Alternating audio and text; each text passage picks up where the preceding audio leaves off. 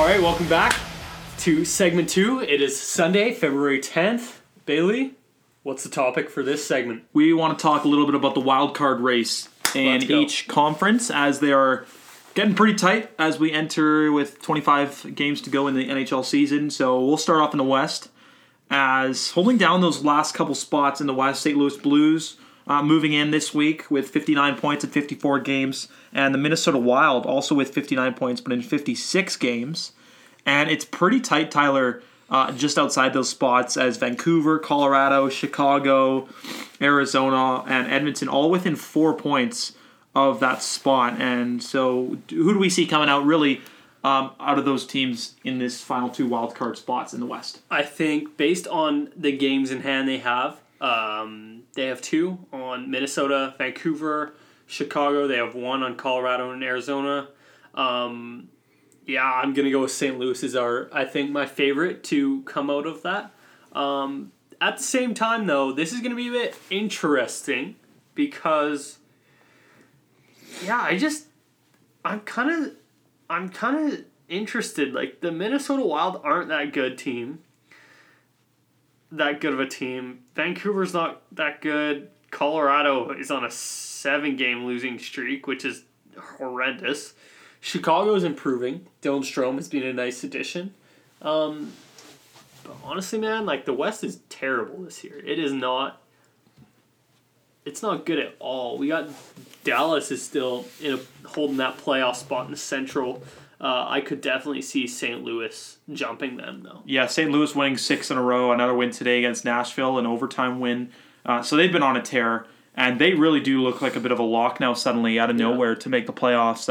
I don't think any team is going to catch up to them now with the kind of hot tear they've been on, but Minnesota is a team that I see really struggling as of late, 4-4-2 in their last 10, losing today against the Islanders, which is a story in itself, but again, the Wild, on a bit of a slide now with, Matt Dumba out, their top defenseman, and another key players kind of sliding there and not playing up to their potential. So I see them as a team that's really on that bubble along with the Canucks.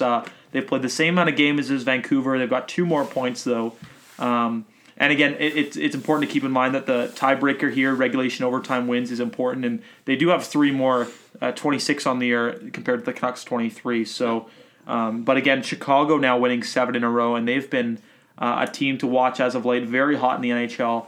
Dylan Strome leading the charge there, 30 points in 32 games since joining the Hawks. Plus Patrick Kane is being Patrick Kane right now. Of course, Patrick Kane leading the NHL in points since the start of the year. So a very hot team there, and we'll see if I don't know if they have enough there to make a playoff push, but they've made it interesting as of late. So something to keep in mind. And then should we move to the East here? As really it's a much better conference in the East. A lot more points there. Definitely proving to be the stronger conference this year, that being the East. But Carolina, as of late, has been pretty strong. They're up to 28-22 and 6 record. 1 point behind the Penguins for that final spot with 62 points. And then it's, of course, Philadelphia, 9-0-1 in their last 10. Carter Hart's really turned that team around. Oh, you are so right. Carter Hart looks good. If there's one person I'm scared of to overtake Pettersson for the Calder voting, it's got to be Carter Hart, man. He's been awesome, but at the same time, I'm looking around. Buffalo's been on kind of this awkward skid for the last little while here. They just look stagnant. I don't see them going any higher, going any lower than where they are right now. I think they're 2 spots out of the wild card. Pittsburgh, let's say Pittsburgh finishes in that last spot right there. That is a terrible matchup for whoever has to play them. That number 1 team in the in I believe the Metro will hate their lives. So yeah, it'd be likely the Lightning playing the Penguins. Okay. And the Atlantic Lightning are just way ahead of the pack here. So I do like that matchup for the Lightning against the Penguins, but Montreal and the Islanders is a pretty interesting matchup there. Islanders have been so good this year. Surprisingly good, but one interesting team is the Buffalo Sabres. They had a great first half of the season. We were hoping to get super fans, Riley Shad and Spencer Cushing, on the show, but they weren't able to make it today, so we'll get them later on in the week. But the Sabres continuing their mediocrity in this second half, 4-5-1 in their last 10. They lost today to Winnipeg 3-1. Do you see them as a playoff team, Tyler? Do you think they'll squeeze in? I really thought this was their year, man. Like when they were playing really well for a while, and I was really excited. I wanted to see them do well, you know? Like it's nice seeing new teams get into the mix here, but obviously that's not the case. I just don't think they're that complete of a team yet. I think they have some maturing to do. I don't think Carter Hutton is the number one goaltender for a good franchise. There's just so many question marks, right? So I think they're in a very similar stage to the Vancouver Canucks, where they're on that fringe now. Yeah. They've got some good pieces there that are going to be there for a long time. Obviously, super rookies, Rasmus Dahlin and Elias Pettersson on each team. And Dahlin's had a great year, 31 points in 55 games. So another contender. You mentioned Carter Hart for the Calder Trophy, but again, I don't think Carter Hutton is that goaltender of the future for the team. They obviously signed him to be at least a stopgap goaltender until someone else was ready, but really on that fringe now. And the team I see coming out of this, if there is a team to squeak in a wild card spot, I think it's going to be Carolina. They've been good since the turn of the calendar year, and they have a pretty strong team there. I think people often forget that because they just aren't really in the spotlight, but Sebastian Aho, Toivu Teravainen, and then of course Nino Niederreiter, a big ad before this deadline. He's been on a tear as well. He has been really good. I love the idea of a team like Carolina hopping into the mix here, but I just can't see Pittsburgh being overtaken. And honestly, man, like I get scared for Tampa when I see that matchup. Against Pittsburgh, man, like that's scary. You're going against Sidney Crosby. I get Pittsburgh is a back-to-back Stanley Cup champion. They've won 3 cups in this Crosby-Malkin era.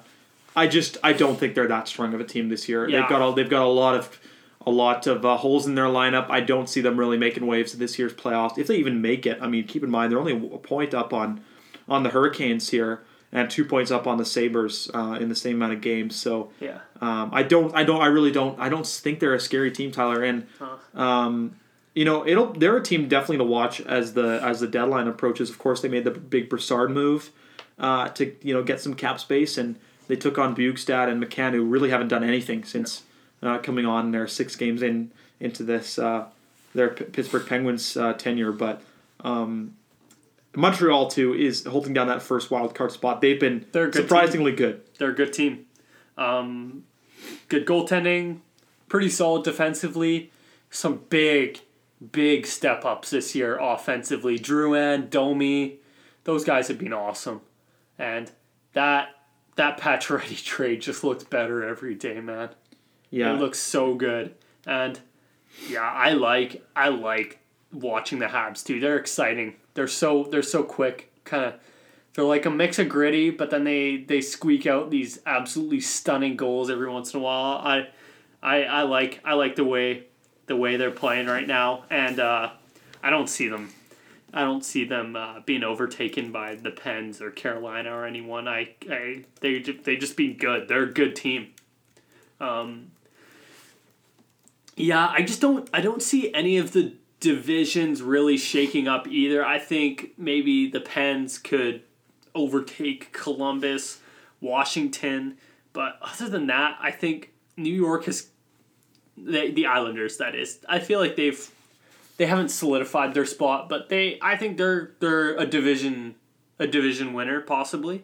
Tampa, we know they're just boys, men among boys here at this point. But I get a bit scared for them in the playoffs just because their history, and you never know. We looked at these Washington teams and said, "Oh, they won't be that good, right?" They choke in the playoffs every year. But you know what? Maybe Stammer's gonna surprise us this year. But yeah, I think that's pretty much all we got here. Bailey, any last thoughts? That's probably it.